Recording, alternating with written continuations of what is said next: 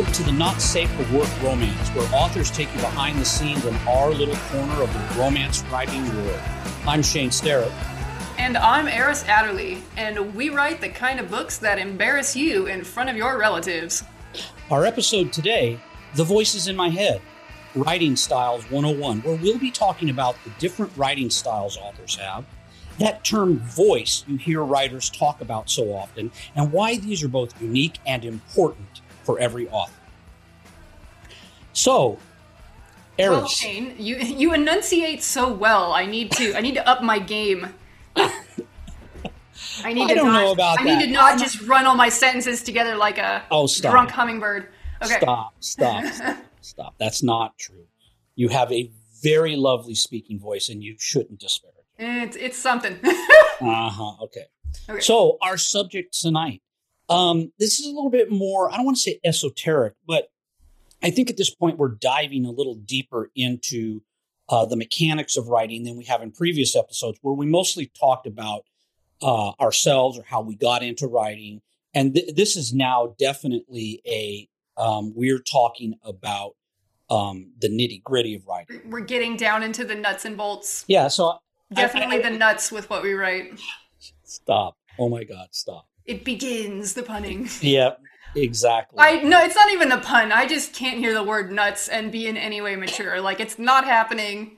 I'm telling you, like, we get almond milk, and like I just say nut milk every time, and I snicker like I'm 13. I'm like, nut milk anyway.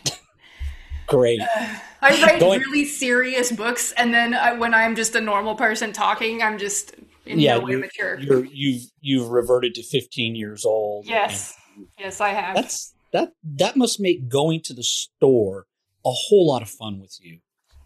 Beef. I'm belligerent at the store, so that's probably not my best working environment for all the immature jokes, but it happens. Okay. I don't like grocery shopping. I get very cranky. Anyway.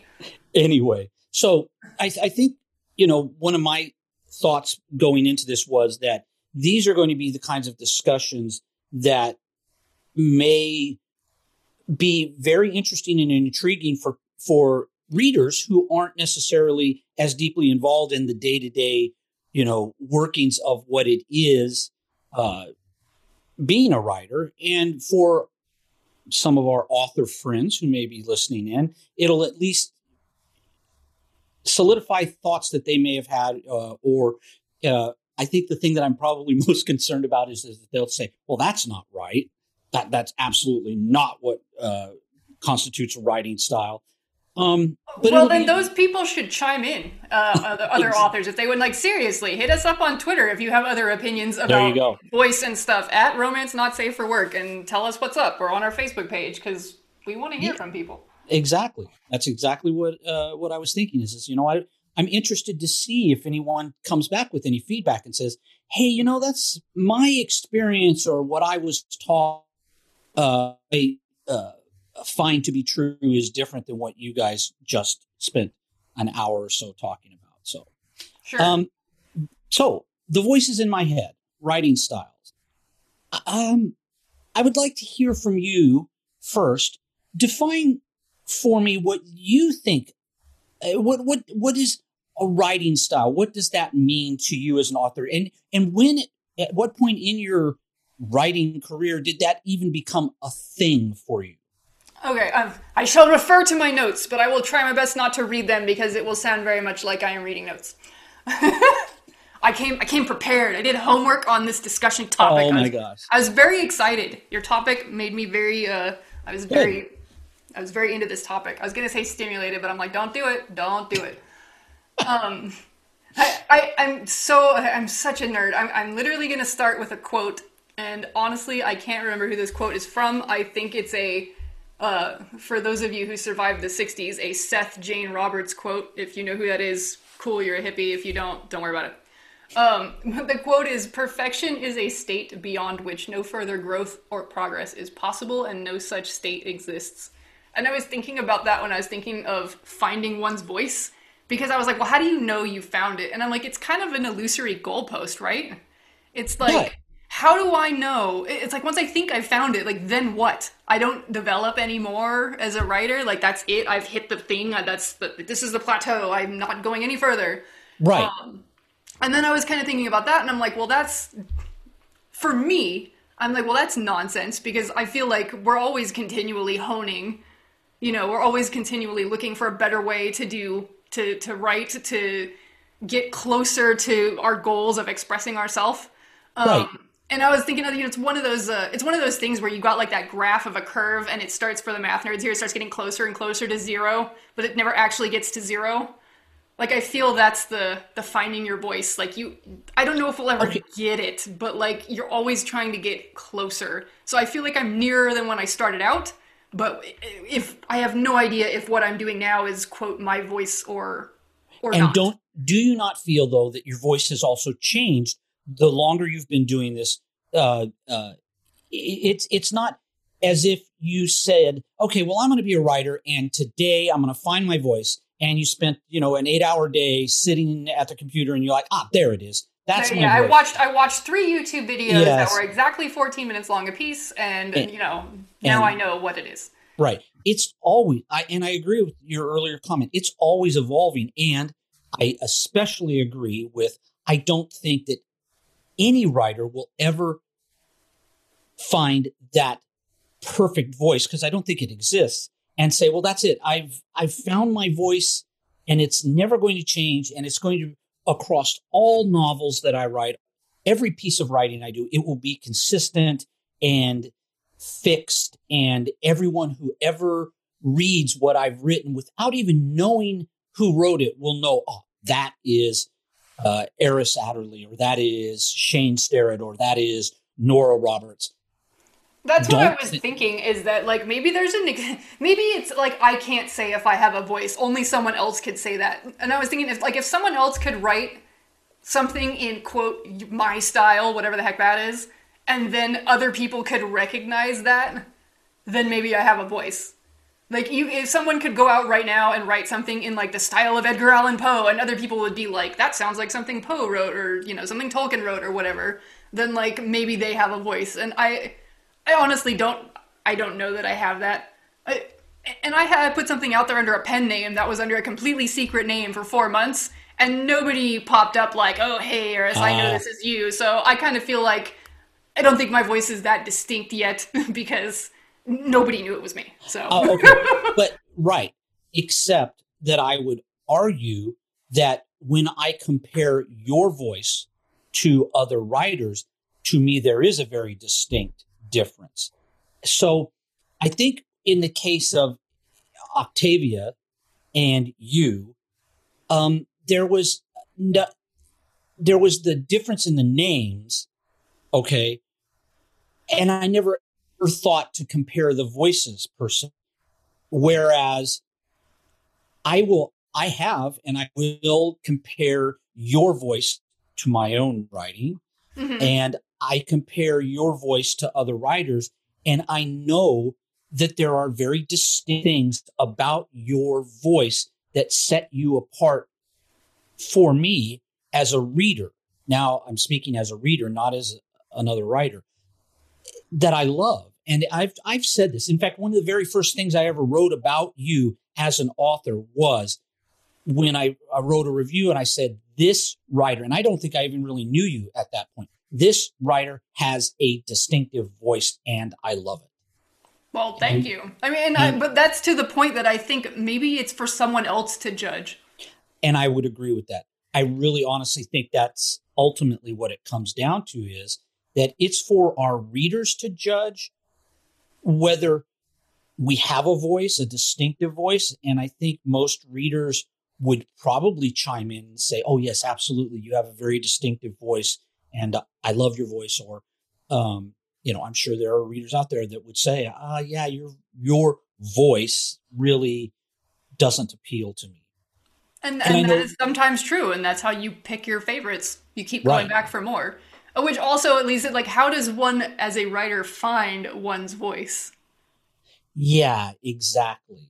And it's very interesting that you brought that up, because what you just said is kind of where, without even having really thought about it until you just said it, where I really think it boils down to is you can't determine what your own voice is. You may want to. You may work towards a goal that you think is what you're trying to achieve as your voice, your style. I think ultimately, though, it is our readers who determine that.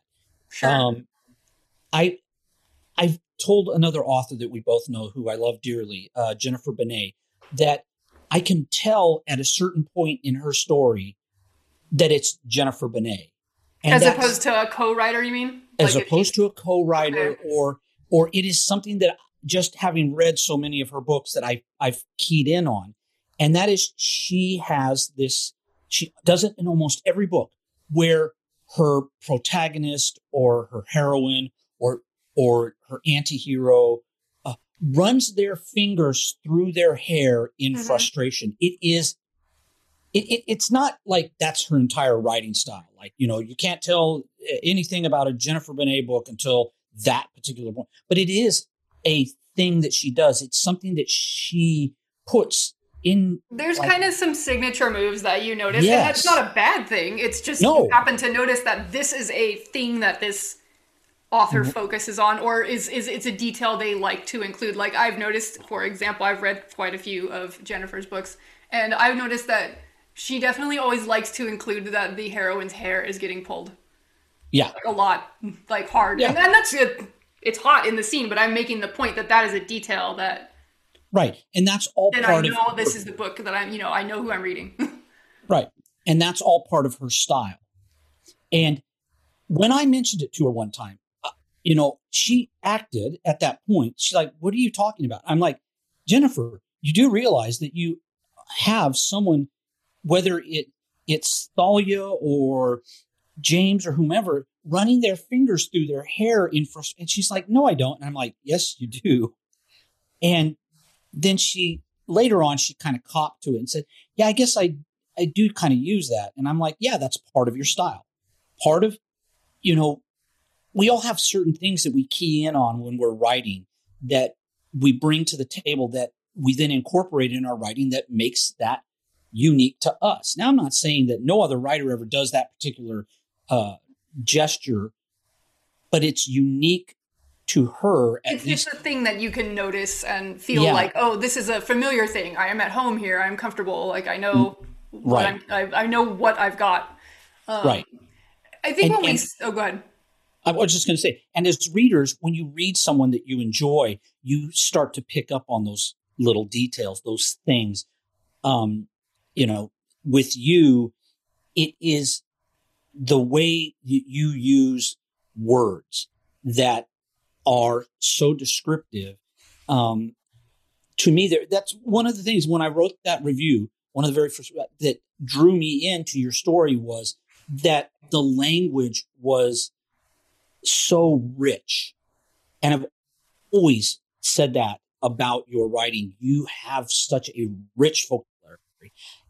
Now, that appeals to me as a reader, much so. Yeah, and some people don't like I have that in my notes for later, but yeah, some people not so thrilled about that. But right.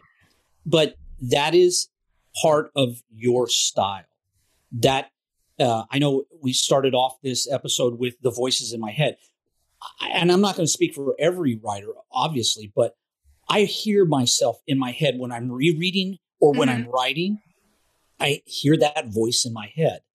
And when I read you, I don't hear the same voice that I hear in my head when I'm writing for myself. I hear your voice. Do you think that's because it's a foreign, because it's like outside of? I'm not 100% honestly sure. That's an interesting way of putting it, though.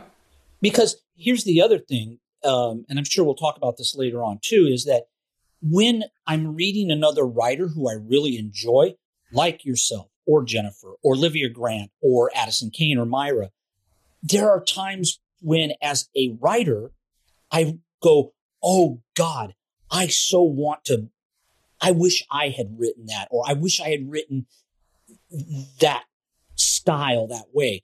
And we're going to talk about that because that gets into a little bit of a fuzzy gray area. Yeah, I had I had some things noted about that because it just, as far as the idea of finding your own voice, I was kind of Right. feeling like, when you get started, all you can do is kind of look at examples of other people's writing that you like, and you can and use that as some sort of idea of what is good and work from there. Like we all got to start somewhere. You know what I Right. mean? Like when I Exactly. when I first wrote The Eighth House and it was still on Literotica, I got a couple of comments saying that this reminded people of things by Anne Rice, which I'm not trying to compare myself. Like, let's be serious. But the comment made sense because I had grown up reading a ton of her books and I really loved them. So I'm sure that, like, in my subconscious somewhere, my head was like, this is what good writing looks like. And it may Yeah. not be everybody's cup of tea, but that I'm sure was like, a model for me of like, oh, this is enjoyable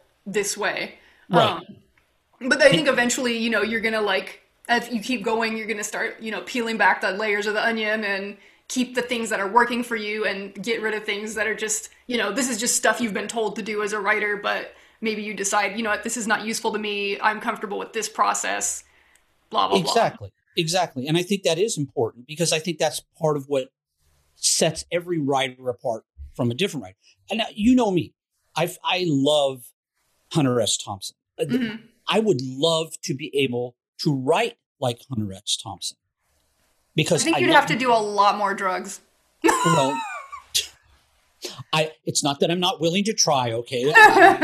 If that's what, no, but honestly, the difference is that while I love reading Hunter S. Thompson as a reader, as a writer, I've tried to mimic him on occasion, like in posts and in other things, and I can't make myself I can't make myself write like Hunter S. Thompson because I don't have that voice in my head. And you're not, it's like each of us is comprised of a million different ingredients of our own personal histories and emotional baggage and experiences.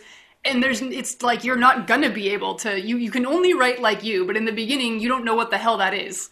Exactly. So you just gotta like, do what you can do until you start chipping away what isn't you and then what is.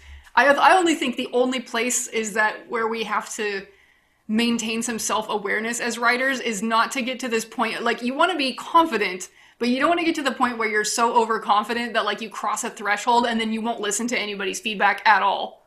Oh, absolutely. Because I feel like you get like to this point where you've got alpha readers and stuff, and even they're like, oh, they just realize certain topics, if they're brought up to you, that you're just not going to listen, and Right. it's like that's not helping you grow. So I think that's always, you surround yourself with yes people. So I think that's That is a place where we need to be self-aware. exactly, because that does not serve you well as a writer. If you just believe that, well, it goes back to what you were saying at the very beginning. There's no room for improvement. I have reached that 0 point. And that I don't believe, like you said, will ever happen. It's something that you should strive for, let's say, but you're never going to actually reach it. There are always going to be things about your writing that readers are going to bring up to you that that you should, as a writer, listen to. And yeah, you don't have to take everyone, writing should never be by committee, but there are things that you should, as a writer, at least take into consideration as you're writing, and then change, adjust. I guess would be the best way I can put it, so that it becomes work on, so that it becomes part of your style. Right. Now, for myself, I'm still at the point, because I've only got 4 books out, and I'm writing all the time, and I go back and I read. You are writing all the time. Like, in the last 2 years that I have been writing one book, how many books have you put out and are in the middle of writing? You're writing, Paul. You're writing a lot, okay? So don't be like, only 4 books, dude. Like, you got books coming. Like, things are just everywhere. Okay. Yes. And I've been very fortunate recently because of the pandemic of having the silver lining time. Exactly. That means it's my voice has changed over those 4 books. a lot of voice changing has been because I'm not just writing for Cynthia any longer. I go back and I look at the original Submissive Lies when it was just called Jen's Story. And it was so conscious in many respects. What was it again? I didn't catch that. It was so... Stream of consciousness. Stream of consciousness. Okay. Yeah, where it is very loose, and it was so much more actually as if it were just thoughts in his head, because that was pretty much, it was first person, and it was, a lot of it was just her thought on what she was doing.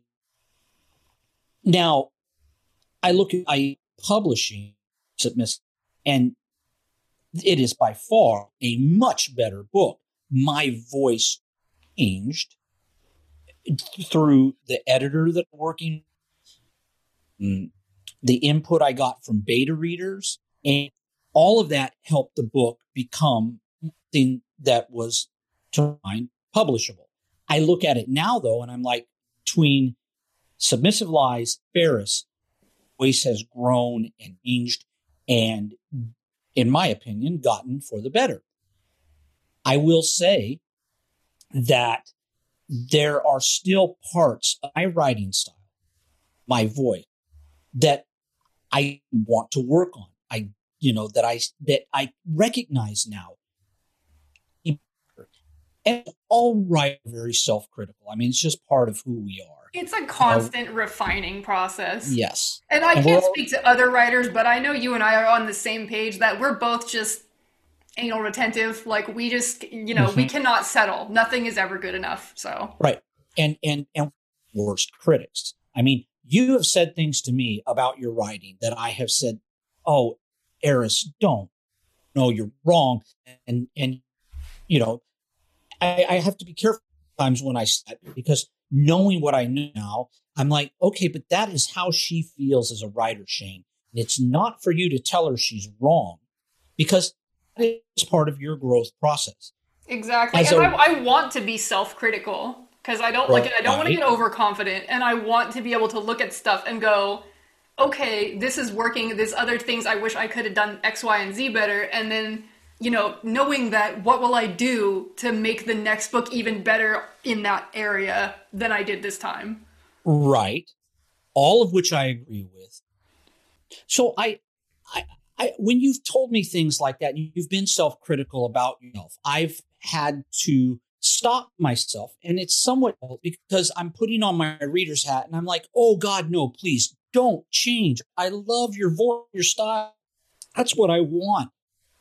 And then I have to take that reader's hat off and put on my writer's hat for a moment and say, but Shane, you cannot stop any writer from growing. And for you to tell someone, oh, no, don't say that about writing. You're wrong. It's not right either.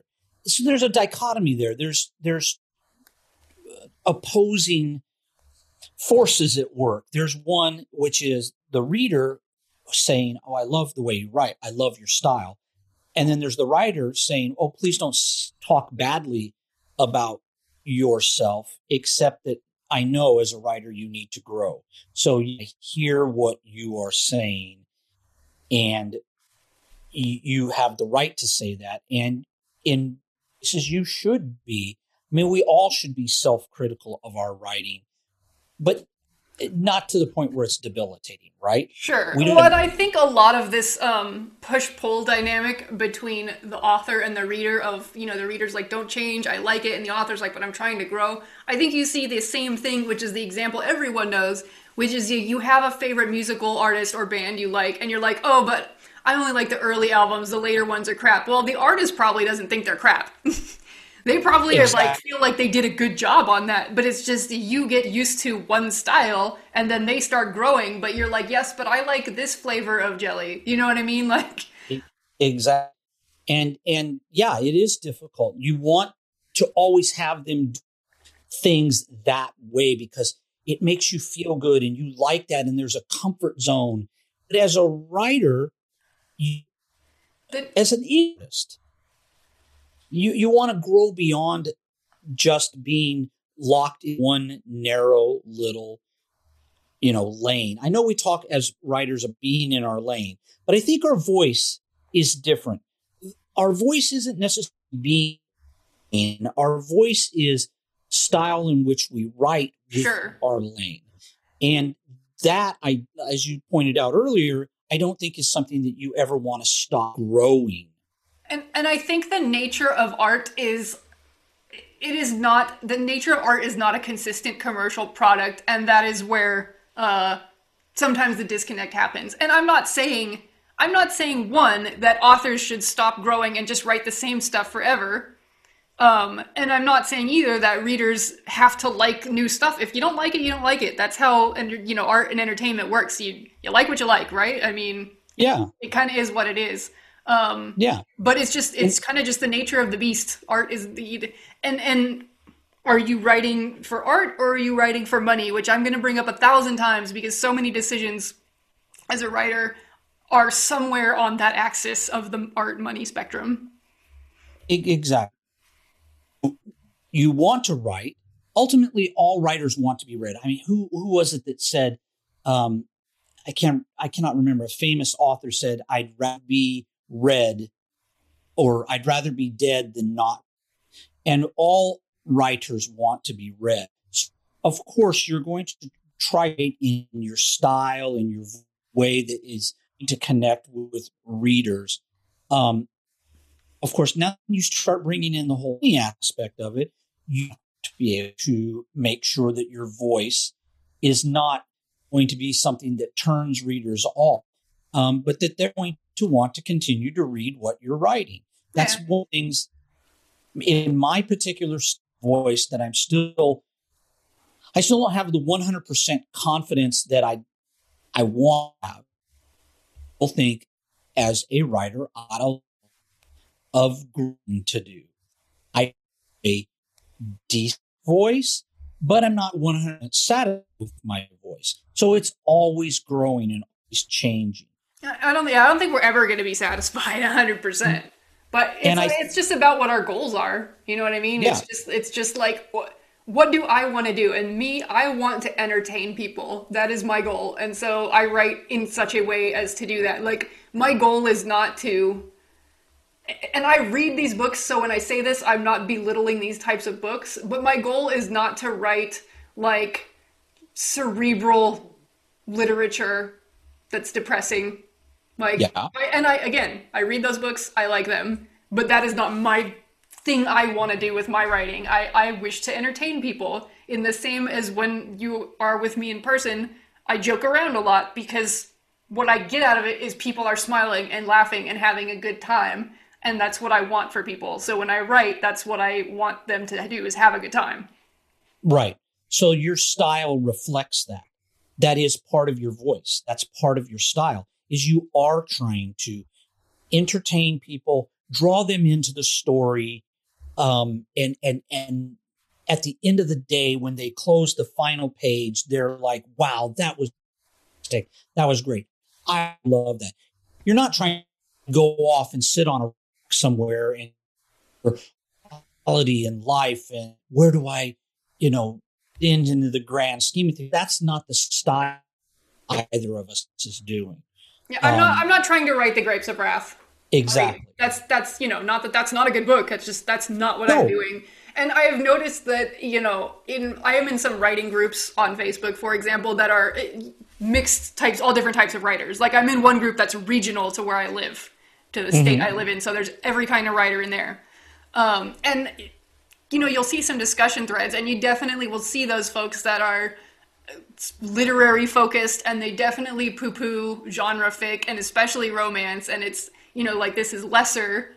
And it's like, I don't see why entertaining people is not a legitimate goal, but there's some folks that are just like, oh, it's not, I don't know. Oh, it's true. You're not the only author that have suffered.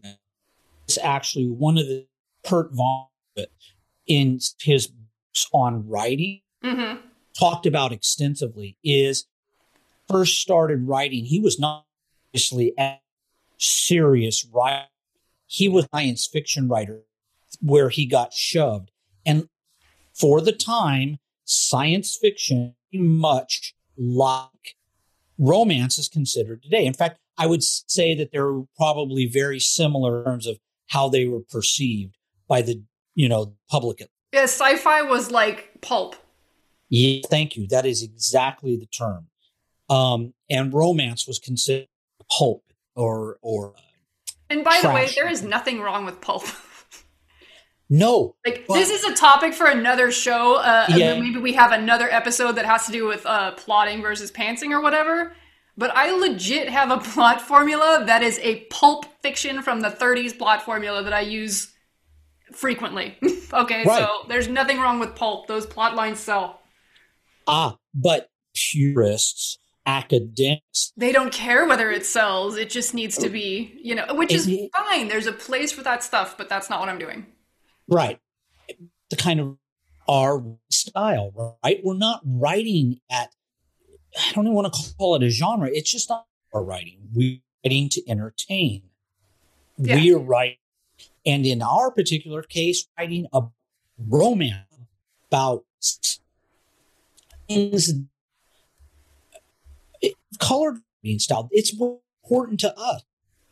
I've had talks with other people where like, well, why did you pick? I didn't really pick romance. It's what I'm drawn to. Okay.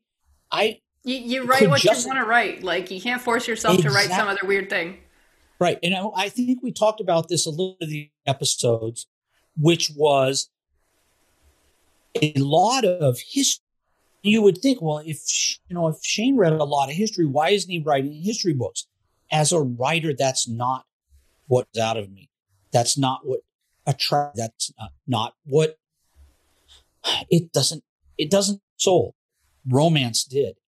And that's why I started writing. Because that's what I wanted to write. The stories in my head were those stories. They weren't military stories or stories from the West or anything like that. So my style is reflective of that interests me. I'm curious about how you see your style and whether it's evolved or I'm sure you'll say it's evolved, but how do you, being a much more you feel your own writing style has changed? Well, I will say, first of all, that like, as we were talking about before, it's kind of objective for someone else to just say what my style is, and you had made some comments on that, and sometimes it's just stuff I don't want to say I don't see, I just don't think about it. Like, some of the things that I'm not even doing consciously, maybe another person would recognize that's happening. I will say that I've had people review my books that have said that my prose is minimal and sparse, and they liked that. And then I've had other people say that my prose is way too purple and flowery, and if you would just cut down on the flowery language, this would be a good book. So I don't know how I'm achieving both of those things at one time. like maybe it's the setting, you know what I mean? Like maybe, I do know that in different settings, like in contemporary, like in Bass Ackwards, I am more kind of minimal and blunt about the way I say things, but then when I'm writing something in fantasy, I tend to get a lot more metaphorical and stuff like that. And I know that when I get to scenes that are important, they're dramatic, I definitely do pull out all the stops, like verbally, like a lot of metaphors. I don't know. I do like to hunt down a specific phrase that, like, if something's important, I want it to hit the reader like a gut punch. Like, I don't want to just gloss over some important ass thing. It needs to be like, you see that a lot in the book where it's like something's important and now we've got a big paragraph of stuff, but when it's important, we've got like 2 words on 1 line. Like, that's it, because I wanted to hit people. Right. So I know that's a pattern I have. I would say another thing that I'm kind of aware of doing, that this is probably the one thing I'm specifically aware of doing. And this is deep down in the nuts and bolts. This is not a general statement, but when I am on a prose level, like, when I'm just putting a sentence together specifically, I have an end product in mind. Like, okay. The best way I always think of as an analogy for this is, like, you know how there's cultures that have no written language, so everything has to be passed down through stories, oral tradition. Yeah, or oral tradition, right. Right. So, and typically there would be people or a person who was the storyteller, and they would learn all of this stuff and they would be able to repeat it back, and people would sit around and listen to them, and they'd be, completely rapt attention on that person. I want my stories, if you read them aloud, to sound like a storyteller is telling them to you. Like, I want it to sound good out loud, which is a weird thing because unless it's an audiobook, which I don't have any audiobooks yet, but we typically don't read that way. We just are absorbing the words with our face. So when I'm constructing a sentence, like everything from the combinations of letters being used, like, is this too alliterative? Do we have enough S sounds or V sounds in this sentence to give the right mood I want? To the number of syllables that are in words or the number of words in the sentence, like I want there to be a certain meter to things. I know this sounds like so weird and anal, but this is my process, and it's why it takes me a long time, because I'm not happy if it doesn't have this in it. It's like the timing of notes on a sheet of music. I know that sounds like esoteric and like snobby. That's interesting though, because that's when you were describing it, that's what it's exactly what you just said. It sounds almost musical. Well, I'm glad it sounds that way, because that's what I'm going for. And like, if I'm trying to make a sentence and I know what I want to express, like I know what I need to convey to the reader. If I can't make it work somehow, like I can't find the right words or way to put words together that gives me a pleasing meter, I will change the sentence. I will figure out a different way to say, or sometimes I will even I'm like, do you really need to say this concept this bad that you're going to say it awkwardly? And I'll just be like, no, I don't. And I just won't do it. Like, I'm that stubborn about it. Wow. Okay. But like, I know it's corny. It's like, I want it to be like a song. Like, you can't just stop in the middle. You have to keep listening until you've got through it. And like, I straight up, so I have an example I'm going to give you. Okay, Is that okay? Good. No, yes, of course. It's like a short paragraph from the work in progress, which, as always, continuing to be the mortal coil and my slow progress on it. It's like a short, like 2 or 3 sentence paragraph of it. I'm going to read it like a normal person, and then I'm going to read it how I hear it in my head. So like the normal person reading is, he needed to gather his wits, needed to watch for her moves and counter, but the arena in which they sparred formed and evaporated like a fever dream. There were feints within feints, and no clear boundaries to say which of them played games with whom. But as long as Medusa circled him, Perseus would drag himself back to his feet. They were together. So that's a normal pace of for me, a normal pace of reading. I think audiobooks are a lot slower, but yeah. But in my head, when I'm putting sentences together, and I'm going to make some percussive noises that are going to be annoying, but it's to make a point. It's like, he needed to gather his wits, needed to watch for her moves and counter, but in the arena in which they sparred, formed and evaporated like a fever dream. There were feints within feints, and no clear boundaries to say which of them played games with whom. But as long as Medusa circled him, Perseus would drag himself back to his feet. They were together. And it's like, it's not a repetitive meter, but it has to be something. Like, no, I can't just the last sentence, I could say, but as long as Medusa circled him, Perseus would get up. But that doesn't have this, it feels like, oh, what happened? It cut me off in the middle. Like, it feels like there's like a certain number of syllables I need to hear, or I just don't accept it. Yeah. No, and when you were reading it the second time with your hand beats, I get what you're saying. I could hear it then. The first time you read it, and this is where I'm going to say, it's I think it's going to be different with every reader, is it read almost like a news report kind of pace. Sure. Whereas the second time when you started actually listening to the beats, then you could hear it. And I'm sure when people are reading it on the page, as opposed to what you just said, listening to it, you're going to start picking up on those beats, I would think, more. I don't think people need to be, I need to be conscious of it. I don't know that I care if anybody else is conscious of it. If it gets in their subconscious and somehow that makes them like my voice, but they can't put their finger on why, but it's that, then that's fine with me. But for me, it has to be that way or I go crazy. Yeah. I was also, again, when I was making my notes, because I wanted to think about this and not just be like, oh, I don't know, Shane, what is my voice? I think another part of voice are the things that the author chooses to focus on when they're telling a story. As you pointed out, an example of an author that, you know, there'll be someone puts their hands in their hair. You know what I mean? Yeah. There's another authors that spend a lot of time talking about you're a reader of fantasy, and you know that there are a lot of travel scenes where we talk about the environment a lot. Mm-hmm. Like, and some authors are notorious for including a lot of that. Yeah. And so I've noticed for myself, I tend to focus on facial expressions and body language of characters. If it's the POV character, like their internal physical reactions to stuff, like their jaws tightening or their hands go into fists or their shoulders drop or whatever. I tend to focus on that kind of stuff.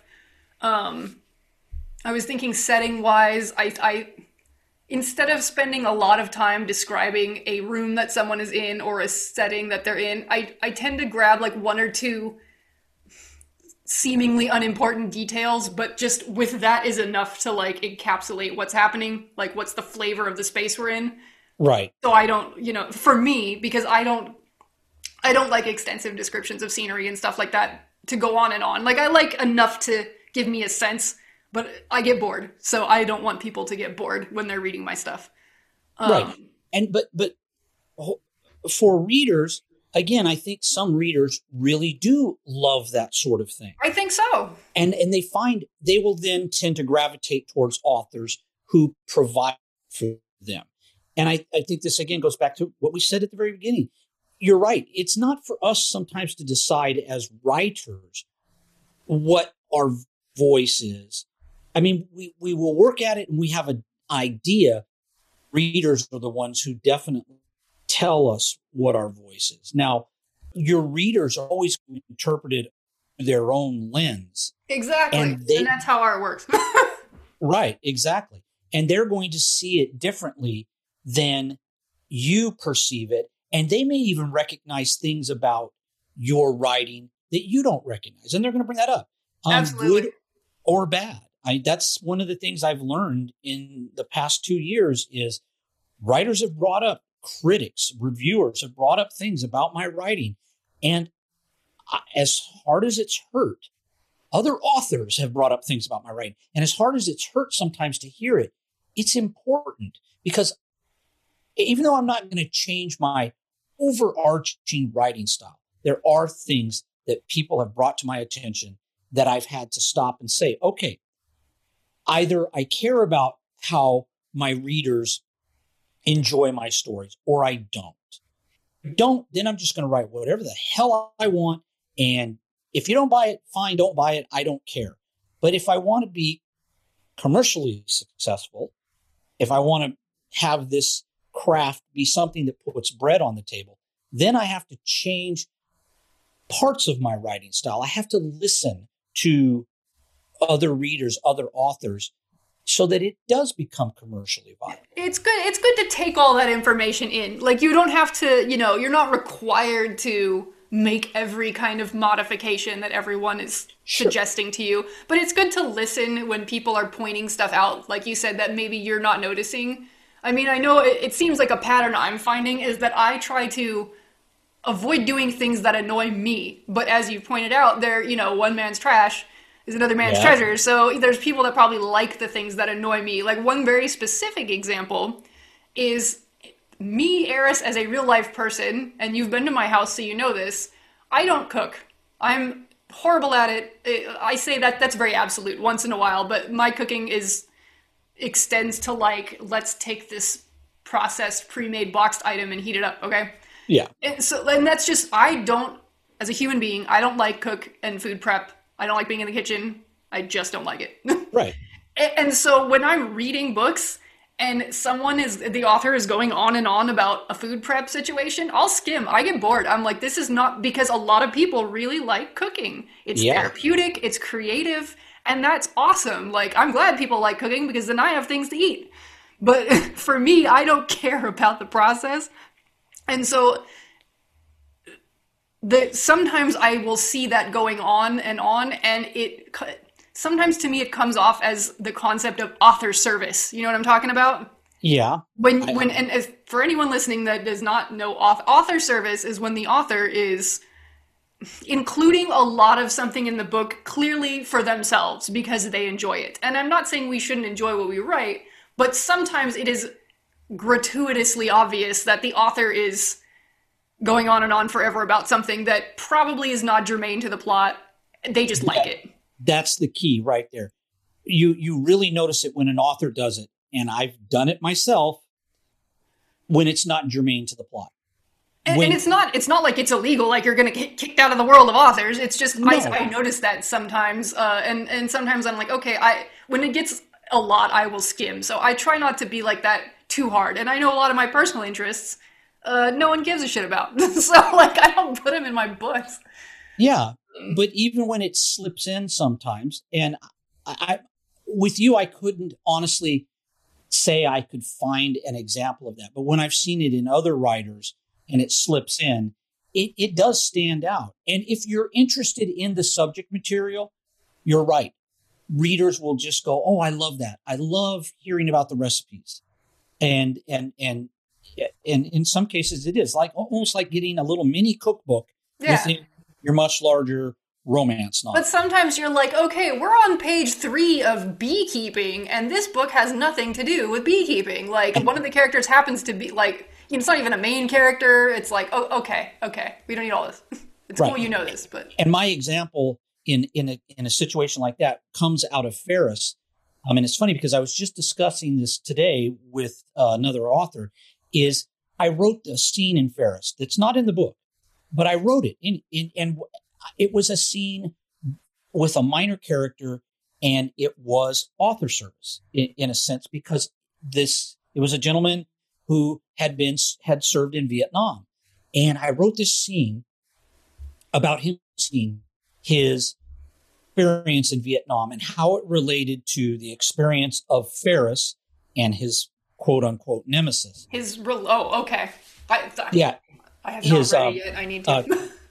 His nemesis in the book is a colonel, and he gets his boss gets them together, and I wrote this whole entire scene about how his boss is trying to make this analogy about what happened to him in Vietnam and how it relates to Ferris and the colonel. And I loved it. Thought it was a great scene, and it was author service because it was a subject that I knew about, and blah blah blah blah blah. Finished it, sent it off to the beta readers, and one of them, and I'm gonna mention her, Stella, came back to me and said, "Why is this here?" She says, "It's a wonderful story, make no mistake, but it is a minor character who's telling it, and it doesn't further the plot. It's just this thing stuck in." She says, "It's full of rich detail and it's wonderfully written. But you could have had this entire sequence. They came into the office and he lectured them and said, you guys need to get your shit together. And you'd been 10 pages further into the story." And I was like, oh, yeah. I loved the story, and it was in my voice, but it was total author service. It was me having this idea in my head that didn't really further and it didn't the story along. I think author service isn't always bad, but again, as we're saying, if it's not totally relevant to the plot, then I think we have to do the hard thing and like cut some stuff. You know? Exactly. That's exactly my point. Was an example of it. It really didn't further the plot. It did not. Even when I ultimately took it out, I took it out completely. And I did just basically in fact, I think I ultimately ended up it being just Ferris ruminating on, I had to go to this meeting. And when I came out of it, I realized that not only was I chastised, but not only was the colonel chastised, but I was being chastised too. And in terms of the overall plot of the novel, that simple little detail said all that needed to be said, not a 5-page story about this minor character in Vietnam. Sure, but it sucks when you wrote all that and it's like, it's good writing in and of itself. Yes. It's good writing in a vacuum, but you're like, does this really belong here? It doesn't, yeah. And in terms of my writing style, it's part of that growth process. It's like, okay, so I find it's another thing that happened with an earlier book too, where I wrote an entire chapter and we ended up taking it out because you can write these little stories within the context of a much bigger story.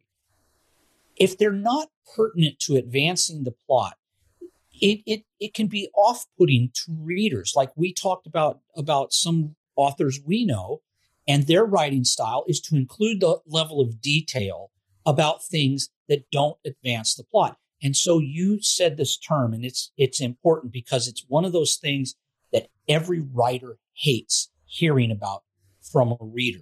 Mm-hmm. I skimmed. Oh yeah, that hurts. It does. Because you're like, it was boring. And I mean, some stuff that in the whole, you can't please all the people vein, that's going to happen to some degree, some percentage all the time. But you don't want to hear that a lot. Like, you don't want to hear, because you're just like, this is boring. If you hear that a lot, you're like, Yeah. But to what you were saying about how you had a couple of instances where you're like, I wrote this cool scene or a few paragraphs and I ended up taking it out because it wasn't advancing the plot. That speaks also, I think, to each of us having different processes for getting the stuff out of our head. Yes. So it's like the stuff you're doing there on the page, I'm doing in the not writing down very much, but daydreaming and outlining stage. Yeah, and that's going to be for another episode. Right. The difference. But I'm just saying, like, it's not that, it's just the same thing is happening at a different point because we have different processes. And we have different writing styles. And yes, we have a different process. Writing style and process are kind of hard to separate because my writing style is definitely as a plancer. I plot a little bit. I have a generalized outline of where I need the story to go. And then I let the voices run, which for me means I let the scenes happen organically and things like this happen. I talked with you about this a while back when we were together. I said, I'm starting to discover as part of my writing style is sometimes I need to do that. And I talked with Stella about it after she had pointed out. I said, I needed to get that scene out. She says, of course you did. I said, but I got it out in the context of plopping it in the middle of this book where it doesn't need to be. And she says, that's right. It's good to get it out. Now take it out. And it's totally fine. Like right. That's what your process is. That's just fine. That's my writing style. That's my process. And recognizing that though, going back in hindsight and going, wow, I've done that a couple of times. And recognizing it was a little bit of an eye-opening experience. That, wow, okay, so part of my process, part of my style of writing is, because I am a plancer, that sometimes that kind of thing is going to happen. I just need to recognize it. And be accepting that it could happen and be like, okay, I'm doing the thing. Like, it's happening. I recognize, being able to recognize, okay, I did it. And now I need to, in the editing process, I need to fix it. It needed to come out. And the book is, honestly, after it was published, I went back to Stella and I said, thank you, because this book is much better for that scene not being there. It moves at a better pace. And people, of course, who've read the book don't know that.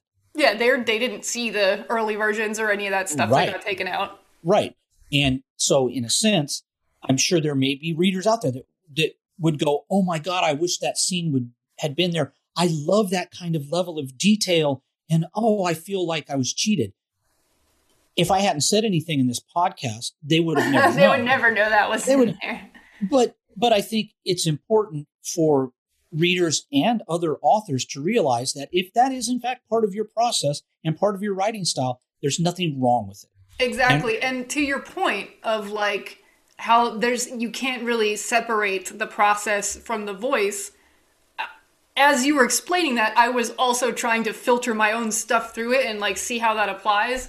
And I was like, I think plotting works for me because I like to, when I'm actually writing, put my focus on the way the language is constructed. Mm-hmm.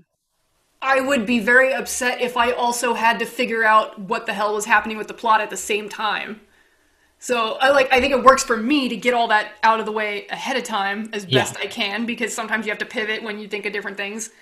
You realize there's a plot hole or something, but I like to know where I'm going so that I can focus on how it's being constructed. And some people call that the second draft, but whatever, this is how I write. So and that's another part of writing style is second drafts, third drafts. I've used this term, the shitty first draft. That was I can't remember who it was that used that term with me, but it was your shitty first draft, and that's what I think of my what I call alpha drafts, or my first draft is it's a shitty first draft, because then I need to sit down and go back and find those points in my writing where I've done that author service and peel them out.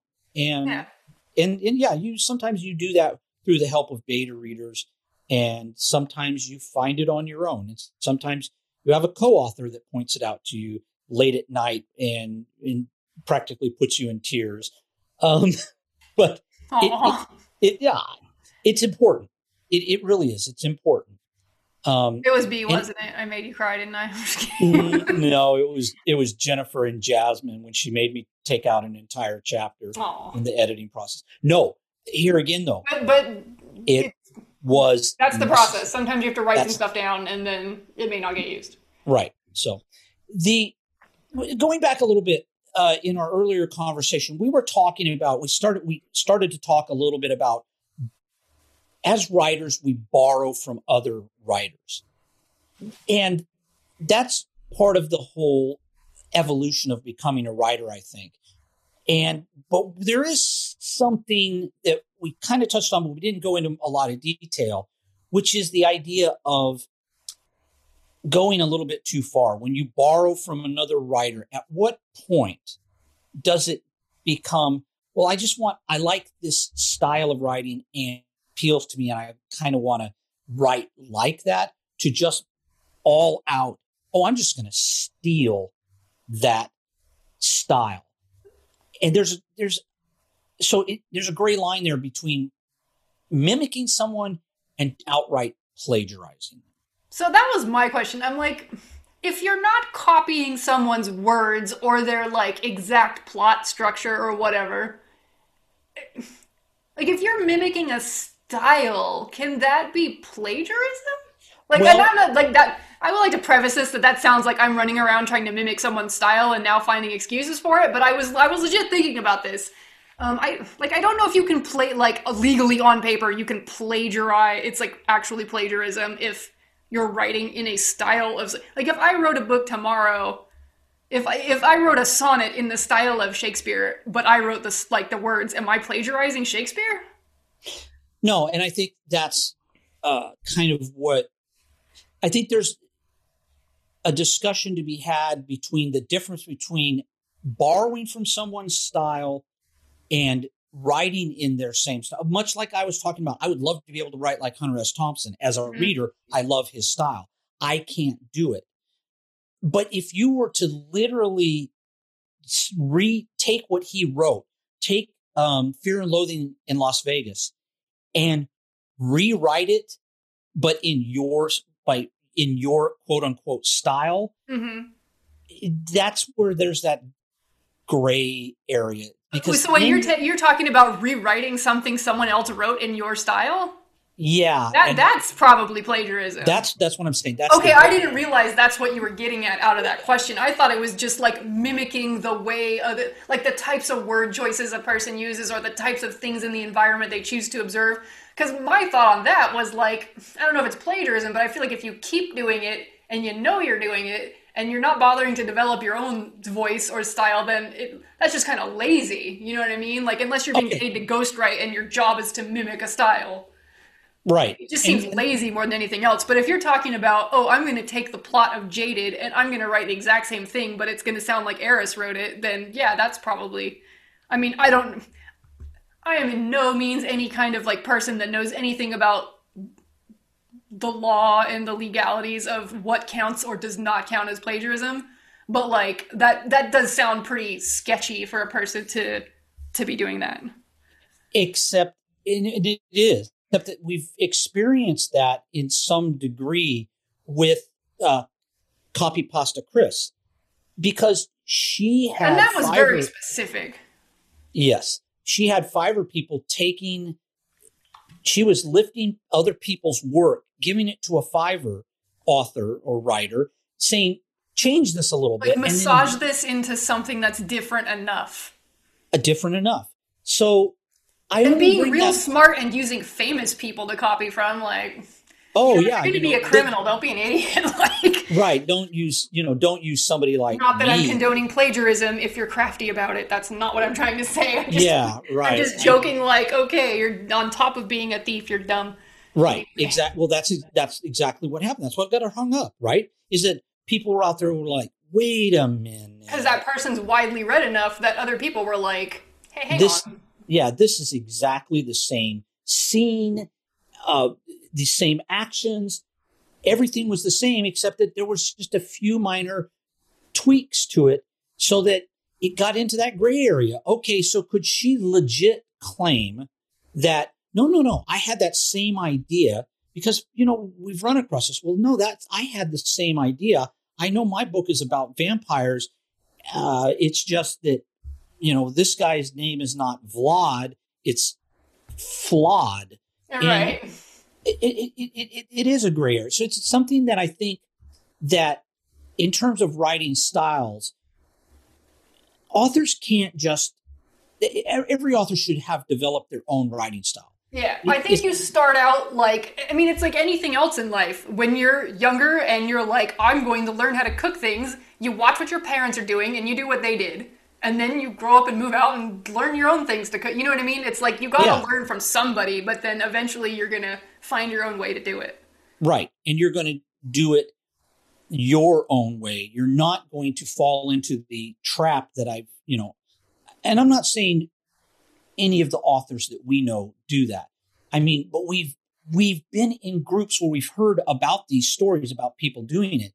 And it's a trap, like, well, I'm just going to take this story and rewrite it in my own style, except that you're not really writing a story. You're basically just copying somebody else's work and changing a few words and then claiming that as your style. That's not. I say glancing at the eighth house, like, yeah, I remember that. That's not the same thing. Isn't it though? I don't see it that way. Okay, I'm just being a smart ass. Yeah. I don't think I mean, a lot of people have retold the Hades Persephone myth. I'm not, Yeah. I'm no outlier here. Right. And retelling is different in my mind. Somebody could retell Jaded. And, it could be a completely different story, but still just be a retelling of Jaded or any story of mine. Well, was not 650 Shades a fanfic of Twilight? Right. Now, that was you're coming up with another thing, which is the whole idea of fanfic and why some authors don't like fanfic, because they feel it is derivative of their writing style, their creation. And I literally, when Jennifer asked me, when I wrote my fanfic, asked me if she could read it, I told the story. I balked and said, no, you don't want to. A panic attack. Right. I was like, oh my God, what if she reads this and says, how dare you? Those are my kids. Because if she asked to read it and wasn't like, give me that, you know what I mean? Like, right. She was probably, And because I hadn't done anything with it, I had only showed it. It wasn't like you were publishing it everywhere and being like, look what I came up with all on my own, even though I have the same character names and setting as this person. Right. And I think, given the groups that I was involved in, even if I had changed the names slightly, people would have keyed in on it. Thalia or Talia as Terry, somebody would have said, Right. wow, boy, this sounds a lot like, Yeah. I'm paranoid in the other direction. I'm like, I have story ideas like floating around in my to be written pile, and a book will come out, and it will be somewhat similar, and I'll be like, fuck. I'm like, can I write this now? Like, if I write it, are people going to be like, oh, you're copying so and so's idea? And like, sometimes it is really frustrating. And there's straight up stuff I have scrapped because I'm not kidding. It was so close to something that came out. I've got so many things in my like files of notes on stories that are, I had the whole story in my head, just haven't started writing it yet. Yeah. But there's been a couple things that have come out that I'm like, I can't even write this because everybody's going to be like, you just copied this other person's thing. And I can't be over here like, no, dude, I got a Word document that's dated 2015. I promise it's really they're not going to believe me. So I'm just like, fuck, I don't think I could do this. Okay. So, and again, that's part of what I'm talking about here is that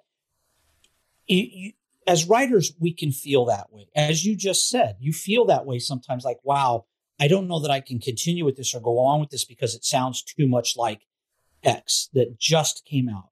And I've been on both ends of the thing. I've had stuff where I was writing something, and then in the middle of it, I, for entertainment or whatever reasons, curiosity, went to read another writer's thing in the same genre and went like, oh shit, this is really close to what I wrote, and have sent the thing to the author and been like, hey, like people that I'm friends with, not just brand new author I don't know. I'm like, hey, is this cool that I'm writing this because it has X, Y, and Z similarities, and I don't want to be stepping on your toes. And I've had people, at least one person come to me on that front as well. And, it was fine. But I could see, when they sent it to me, like, oh yeah, I do see the similarities at the beginning. And then, the subject branched off and it became very different. But in the beginning, I was like, oh, this is quite a lot like my thing. But then it was very different. Right. So. And so you run that risk, and you also run the risk as a writer denying readers something that they might love. So it's such a fine line, gray area situation to know when your writing style is your writing style. Subject matters of what we write can be very much similar to something somebody's already written. Yeah, and there's tropes are out there. Yes. They exist for a reason because we like them, but there are, they get repeated, and that's the nature of, that's why they're tropes. If they didn't get repeated, we wouldn't have a trope, would we? Right. Exactly. So it's just finding your own writing style is part of the whole process of being a writer. I think in your heart, and that sounds very like emotional, but I think if you're acting in good faith or not. Now, like, whether that can be proved on paper or not, but I'm saying as an individual writer, you know what you're up to. If you wrote that thing and then discovered later someone had something like it, and you're like, well, hell, versus like, oh, this is a really good idea. I'm just going to write the same thing and change it. Like, you know what you're doing. Don't front. Yes, exactly. And I think if anything, the reason I even brought the subject up is more of that kind of cautionary tale to say, don't do that to up and coming writers, because in the end, people get caught. And you're not going to grow. That's not help. Mimicking someone else is not going to help you evolve. Right. I mean, as much as like I say, oh, I wish I could write like Hunter S. Thompson. I'm not Hunter S. Thompson. And I'm not ever going to write exactly like him. And I'm not trying to write like him now. But I would also never say, well, fuck, if I can't write like Hunter S. Thompson, I'm going to do the next best thing. I'm just going to steal his work, rewrite it, quote unquote, in my own voice. Yeah. And that's a very dishonest way of like achieving some goal. And it's a paper goal anyway, because like it's a paper achievement when you get there. Yeah. Like if you sell a billion copies, or that's too many, but if you sell a lot of copies, but it's like, that your thing is a mimic of somebody else's entire story, like, you didn't earn that. Yeah. But, I'm not saying, listen, you hear horror stories in the community, and that there are in any crowd of people, there's always these people that are like so delusional that they believe what they're doing is that they have convinced themselves that somehow it's okay or it's right or they didn't do the thing that was wrong. Right. They didn't do anything wrong because I changed it. I mean, I changed the words a little bit. So, yeah, it's always something. So there's always going to be those people, but I think most people want to do the right thing. Yeah, they do. I honestly, they do.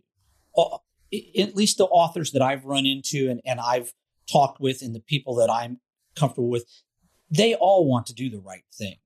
I do know that there are some people that want to achieve success, sometimes having done the hard work, and that's a trap. That's a very slippery slope. And, if the author out to think, well, easiest way for me to achieve success is to not work at my own stuff, simply borrow the successful style of, say, Kane or yourself or Myra, whomever.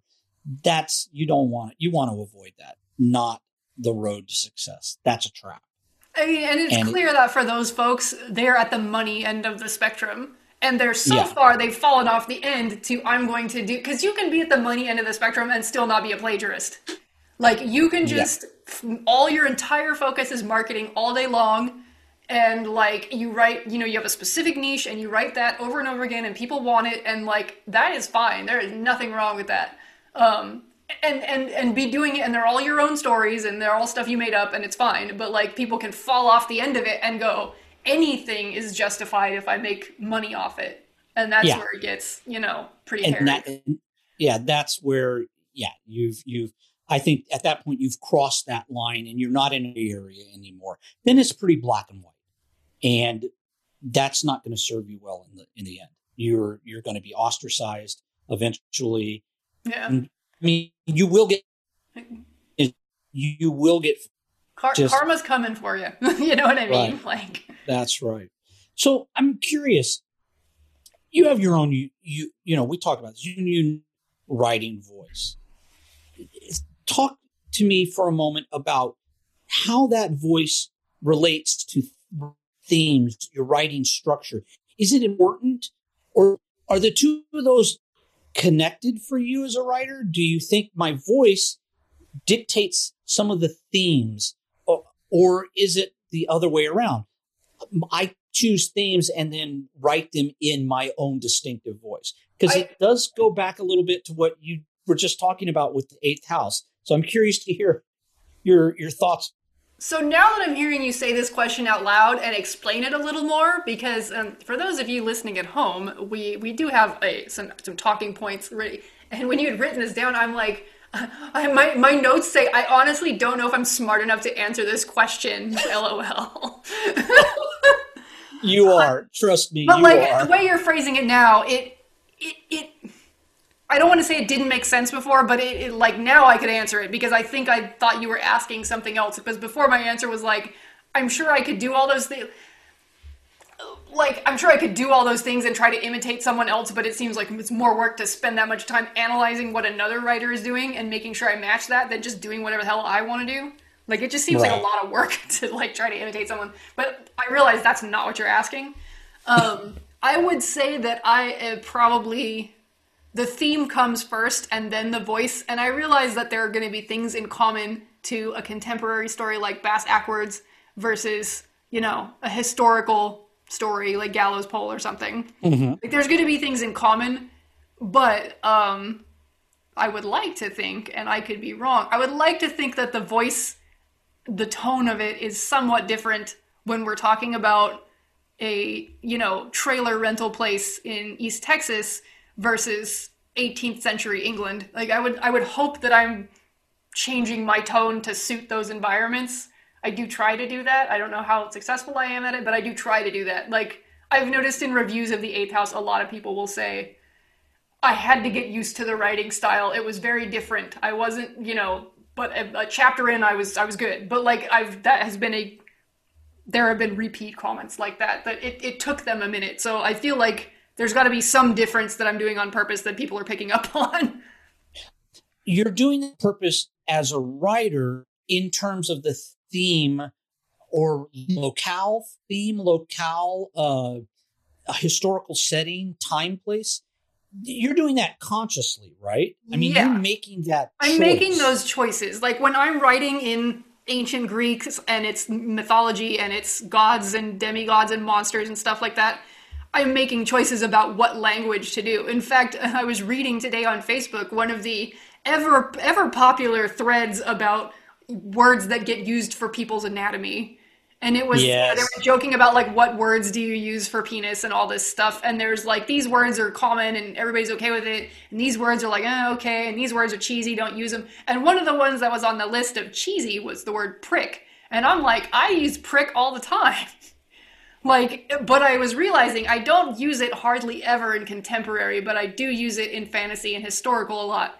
And I think because when I'm writing in those settings, I'm kind of using as a guide things I've read that were written then, because I do read a lot of old books. Yeah. And a word we use now that I use in contemporary is like dick. I will use dick in contemporary enough. That's one of my, like, in the rotation of words when I'm writing a sex scene, and I don't want to say cock 400 times in one scene. But for some reason, like, suck my dick doesn't sound right in, on a pirate ship in 1716. It just doesn't sound right. It's like, okay, who wrote this? Like, did you not do any kind of, like, put any thought into the fact of the language that would be used at the time? I mean, it doesn't have to be 100% historically accurate, because I'm sure that's different enough from how we talk today that people just couldn't get into it. But so I noticed that I use the word prick a lot in other settings.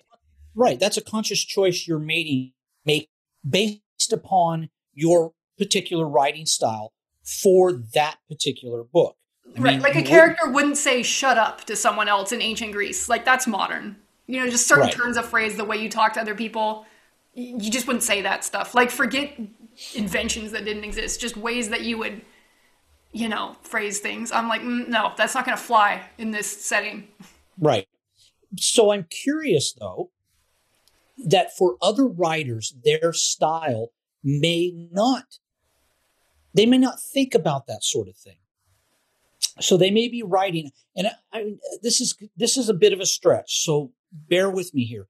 But Hamilton, the musical, sure, is set in the 1700s, early 1800s, right? But it's all done in a kind of very modern rap style.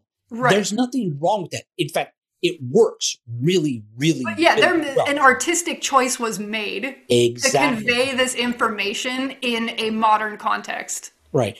I'm trying to think of A Knight's Tale. Sure, exactly. Yeah. So there are times when we choose to write things in our own style that may not be the same as how someone else would write it. Like, exactly.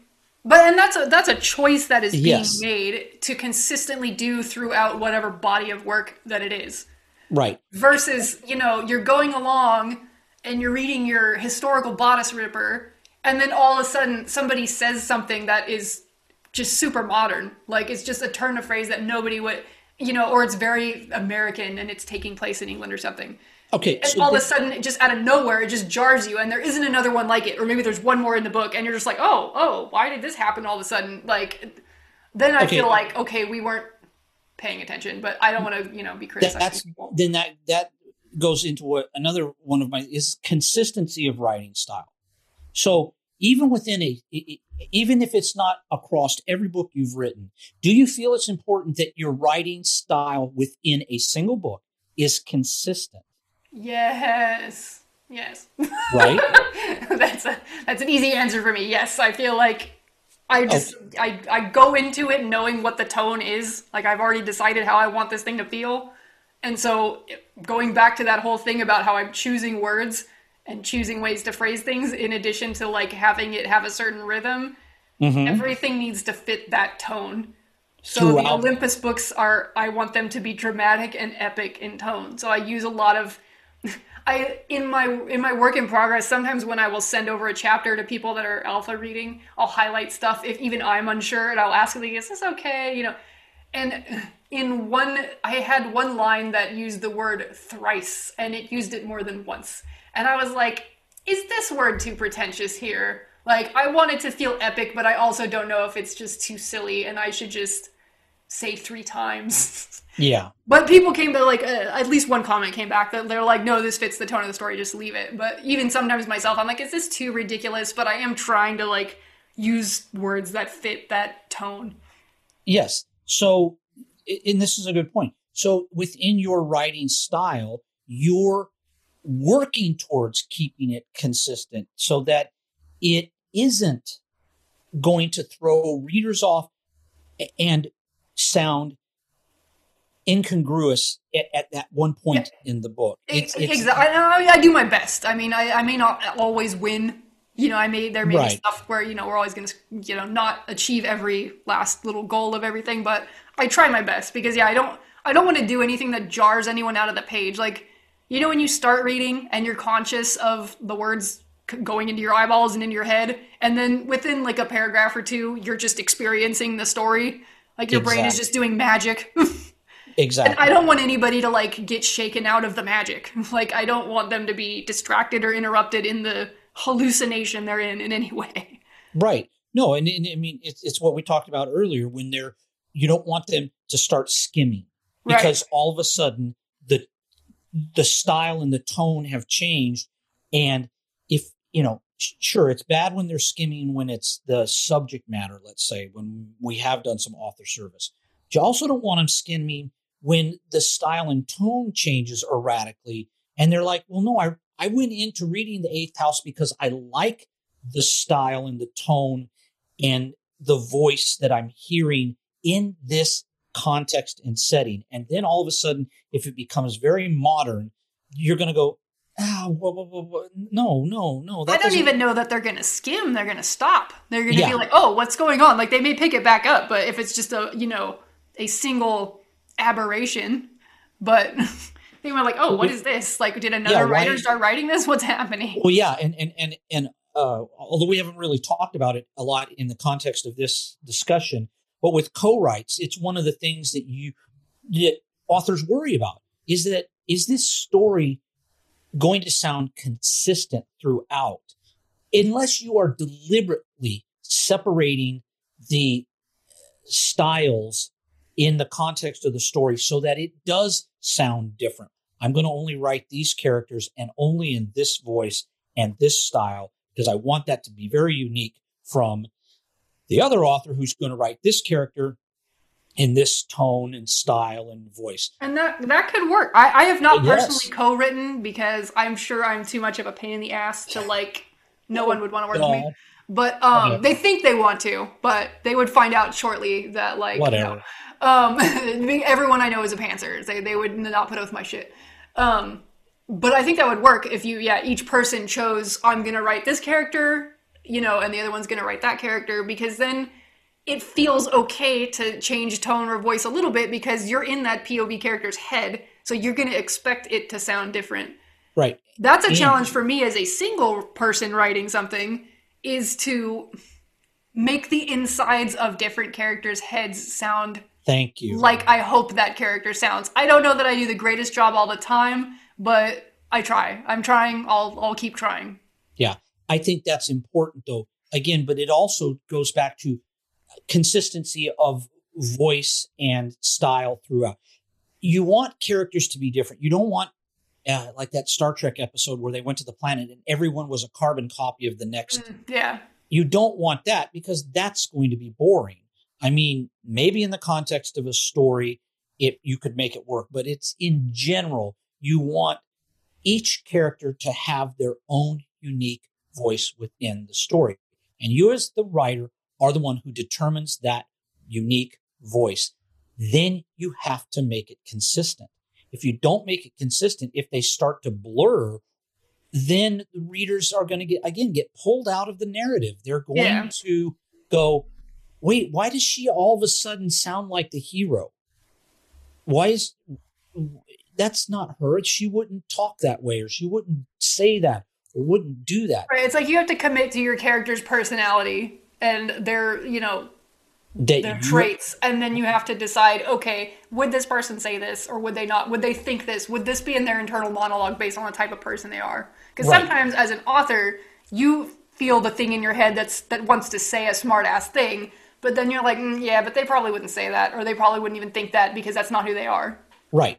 And that's, again, as you're finding your voice, not only as a writer, but within a story, you have to keep that consistency. So this kind of segues into one of the next things is, because if you don't keep some degree of consistency, then your readers are going to become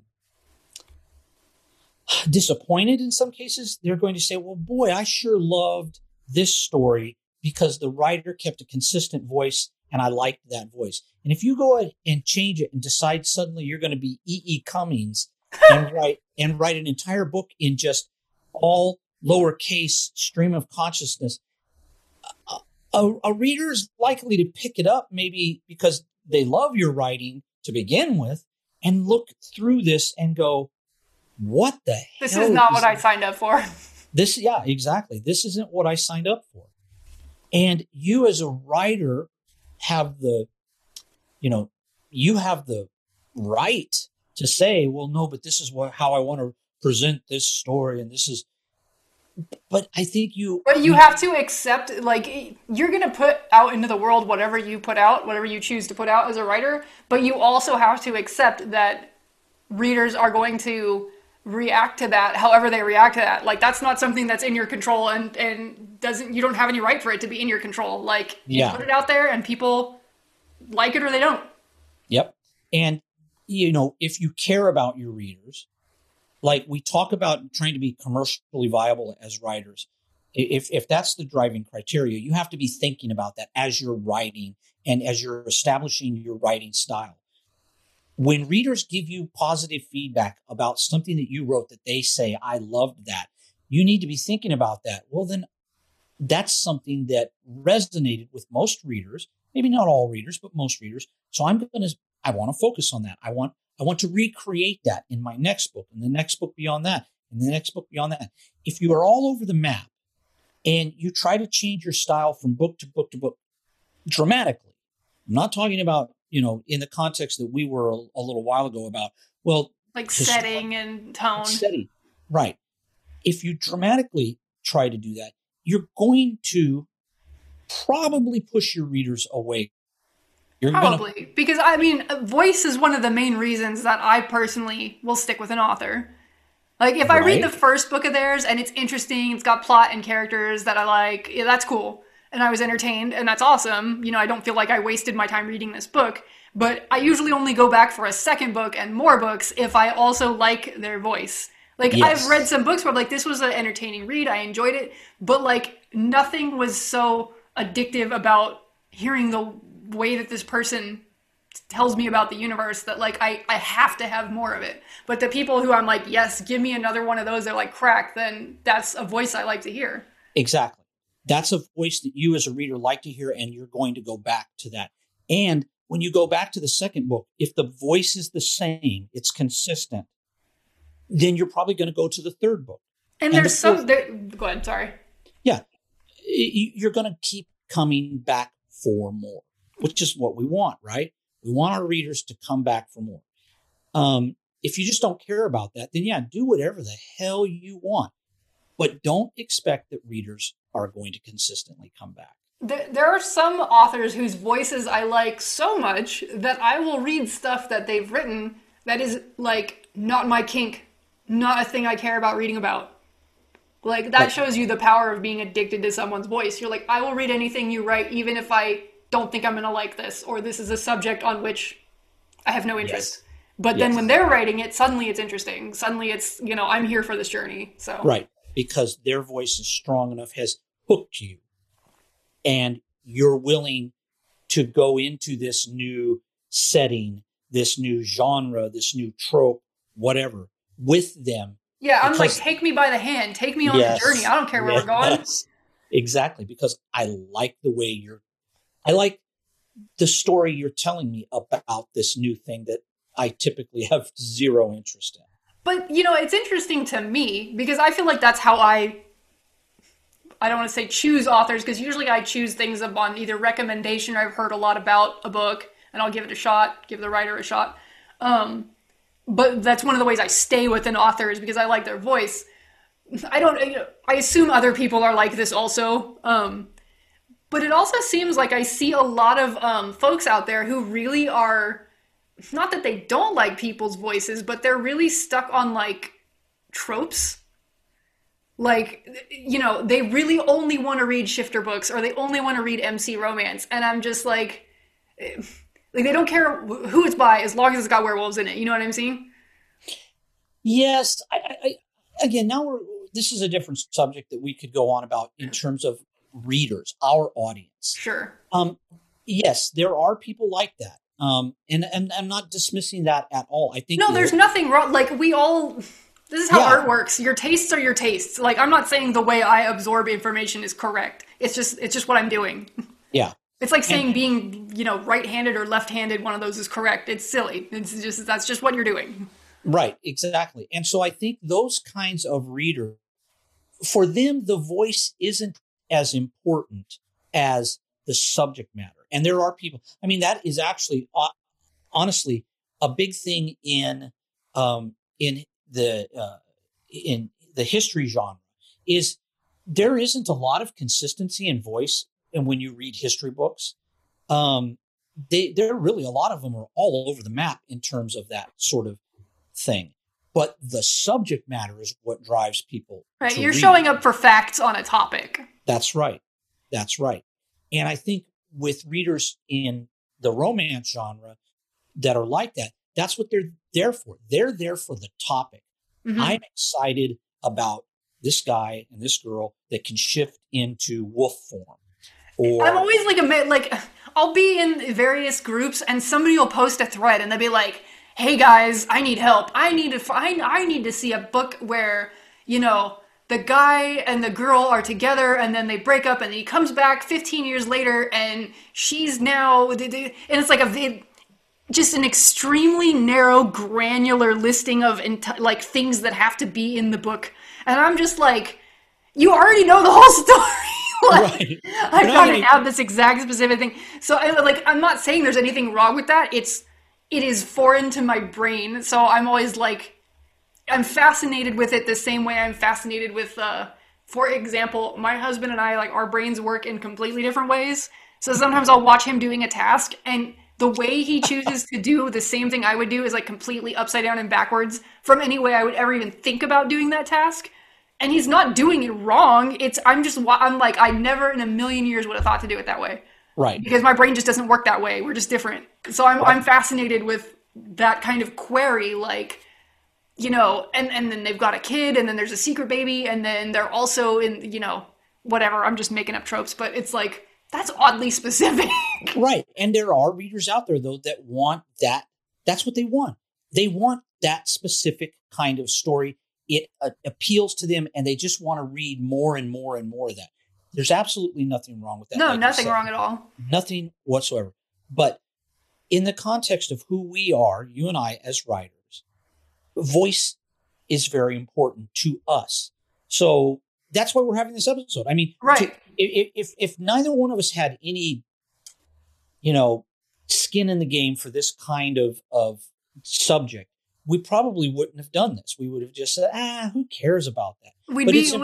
And there's nothing wrong with this either. I don't want people to hear this stuff and think I'm disparaging anything. But instead of writing entertainment fiction, we'd be writing short articles for click farm websites. You know what I mean?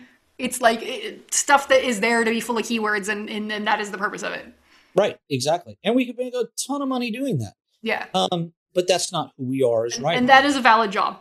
Yeah, it is. It absolutely is. Copywriting is a valid job. Mm-hmm. Copywriting makes people a lot of money. Yeah. Did I need to have, quote, a voice to write marketing copy for dildos?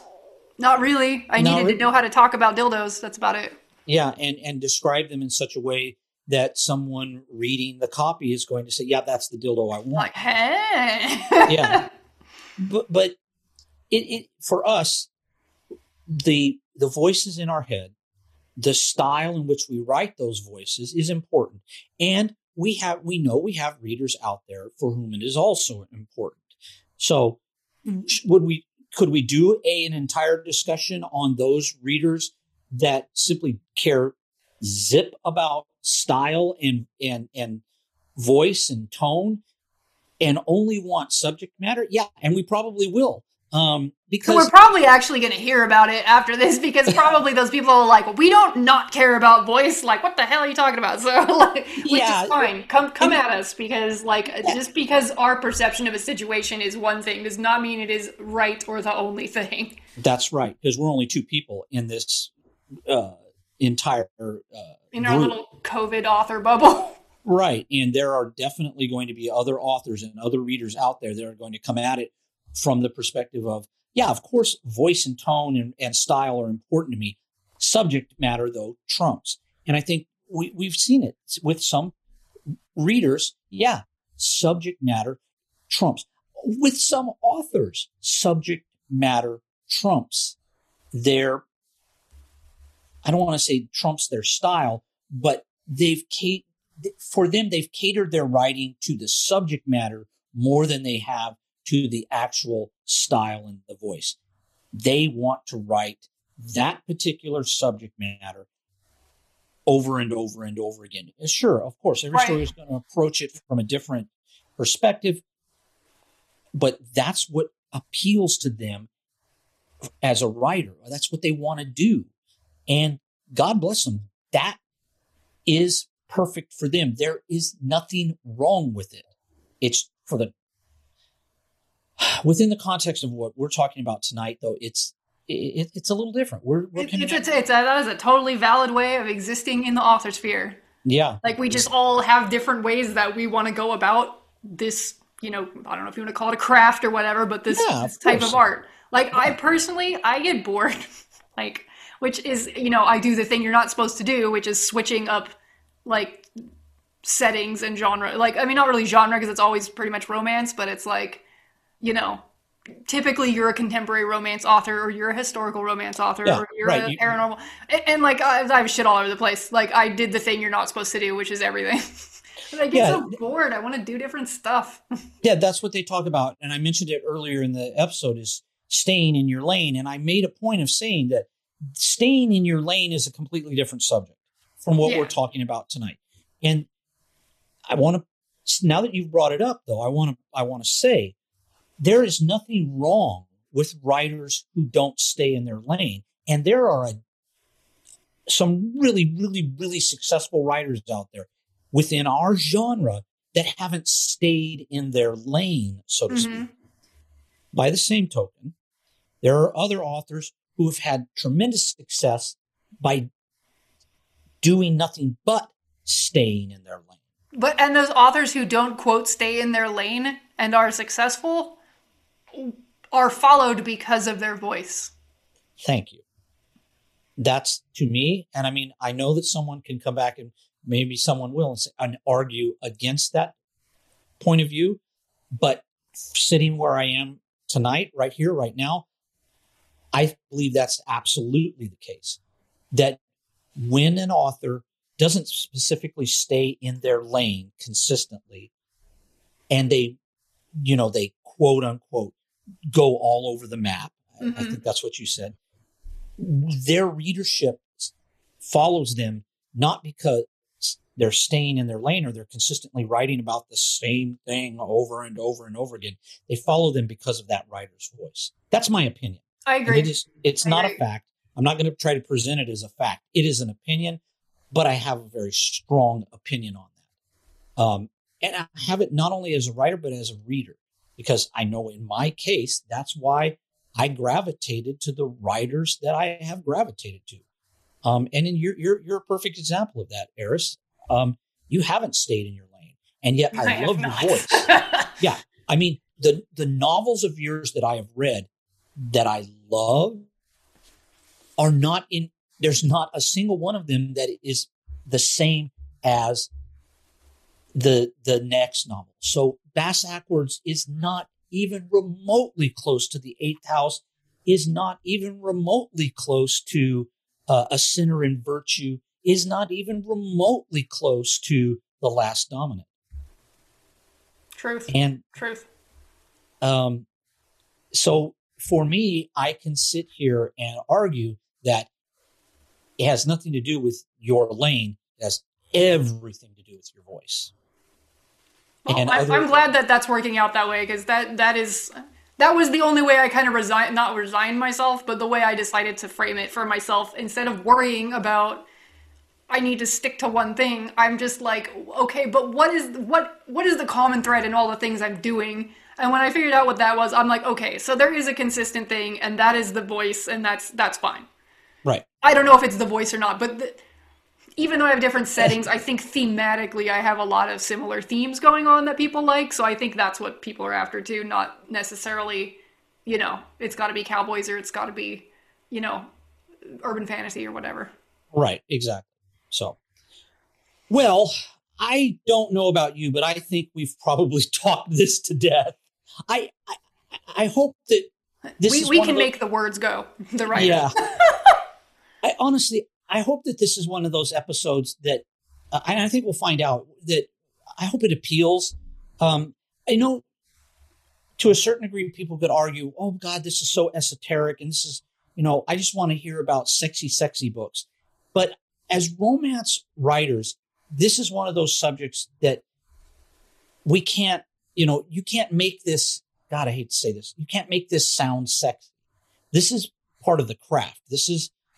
I think it's a good insight. Granted, I don't know how many people will be listening that aren't either romance writers or readers, but I kind of suspect that there's people outside of the romance landia that maybe don't think that we even have these thoughts as romance writers. Yes. Like, they think it's all like quivering members and, purple prose, and that's all we're doing, and that is not what is going on.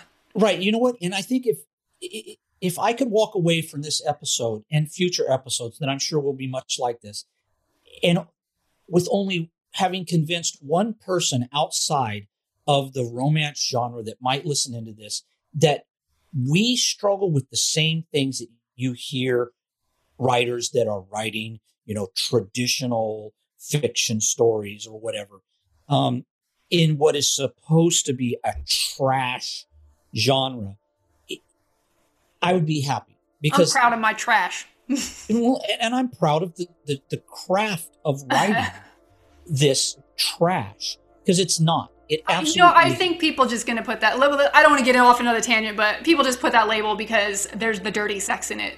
Yeah, and it makes tough beans.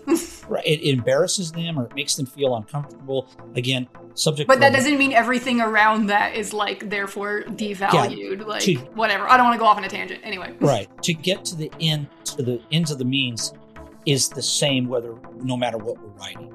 Right. We have to find a voice. We have to be consistent about our voice.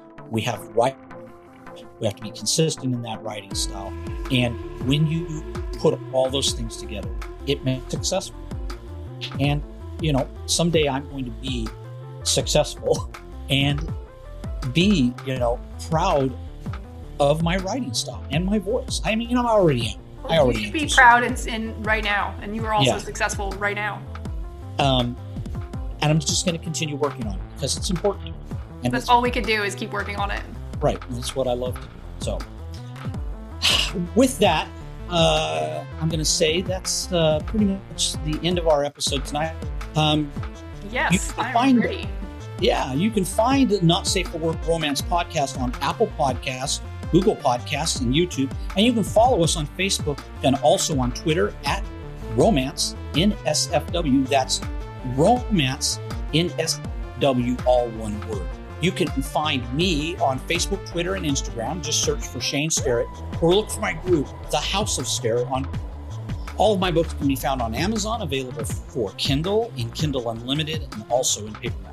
And I am also on Facebook, where you can follow my fan page or join my private group, Eris Adderley's Home for Wayward Troublemakers. And I'm on Twitter at Eris Adderley. You can also find me on Instagram or TikTok. All my dirty books are on Amazon, most of them in Kindle Unlimited. Shane, shall we do this again next month? Another exciting romance writing topic? I think we should. I'm really enjoying this.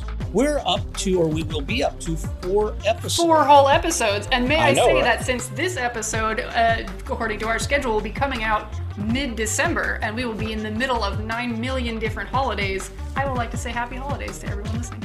Yes, same for me. Thank you very much for bringing that up. I hope that everyone has a wonderful holiday season. And actually, the next episode after this one will be in 2021. And we will be out of 2020. Thank goodness. Thank God. Right. All right, Sheen. So I'll be seeing you next time. All right. Sounds good. Thank you, Harris. Bye now.